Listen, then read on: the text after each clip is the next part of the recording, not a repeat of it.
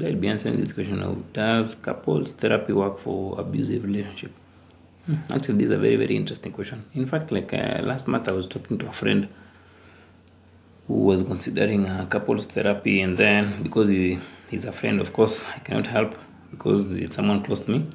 So I was telling him that, yeah, couples therapy is awesome, but the best couples therapy is the therapy where the two of you are first separated. Like, you're not really doing couples therapy to save the relationship. You are doing couples therapy for each of you to grow. And then now after you've grown, you come together to set relationship goals. So let me explain how it works. So couples therapy in itself, if the main purpose of couples therapy is to save the relationship or to save the abusive relationship, it will not work. Because couples therapy to save an abusive relationship is still keeping you in an abusive relationship. And the best couple therapy is growing the relationship. So a relationship cannot grow if one person, let's say you now, you are the one who wants the couple therapy. If you now wants the relationship to work, but the other party doesn't want the relationship to work. So let's say the abuser doesn't feel that there's a problem in the relationship because they are getting their needs met. They're exploiting you, they're manipulating you, they're abusing you. So it feels to them that they are getting their needs met. But for you, you are feeling that you are not getting your needs met. So there's this person, so it's a power complex here. There's this person who's okay with the relationship, and there's you now who is not okay with the abuse. So even if you go for a couple therapy, like mostly it's talking to your pastor or talking to your parents, sometimes it won't really work because the other person is not taking full ownership of what they are doing to you.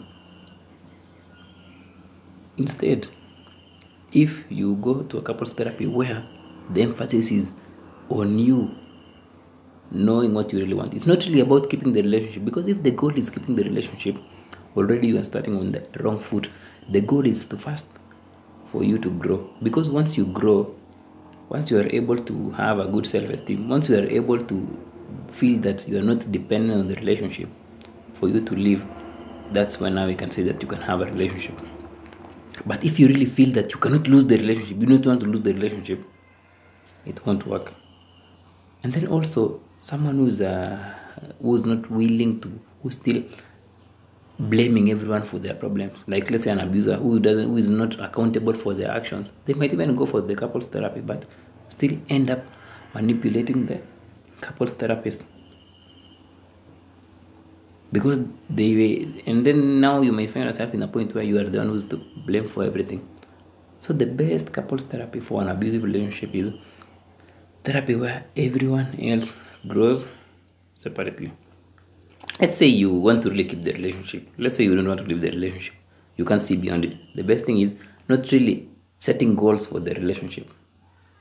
It's more of therapy where they do therapy for you to heal the damages you've already gone through in your life, to heal the traumas, to work on those things. And then now, after a certain number of sessions, you come back together. Then you now see if this is the relationship you want. If your partner still behaves the same way before the couples therapy, it means that they've not changed. But for you now, because you've changed, you'll be able to see things clearly. You'll be able to understand, actually, wow, you are being subjected to manipulation and abuse. Like, you are dealing with someone who doesn't want to take responsibility for their actions. And if you keep forcing this relationship to be, you are also falling to the same boat of not wanting to be accountable for your actions or not wanting to change.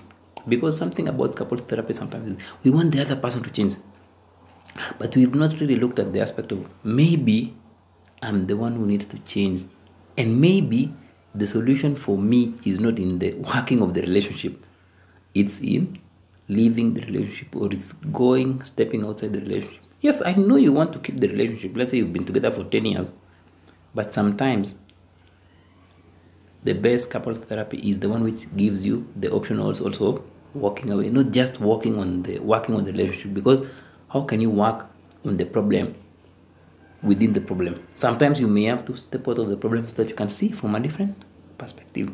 So yeah, you may want to go to your best man, your best what, or your pastor, but always look at it first from the individual perspective. Because what happens also is, if after this couples therapy both of you change, like both of you change your perspectives, it will mean that the relationship will grow, and now you can set conscious steps to improve the relationship. So don't start with setting the conscious steps. No, start now with working on the unconscious, which are the deep fears you have about the relationship. And then now you come together, and then you now work on the conscious steps. That's the best couples therapy. Working on you first, and then you come together, and you build a relationship. Not working on the relationship first, and then you come to you. No, that will not really work. You will end up going round and round and being stuck in an abusive relationship. So when you're considering doing this couples therapy, yes, do it, but also do it for your own good, not for the relationship.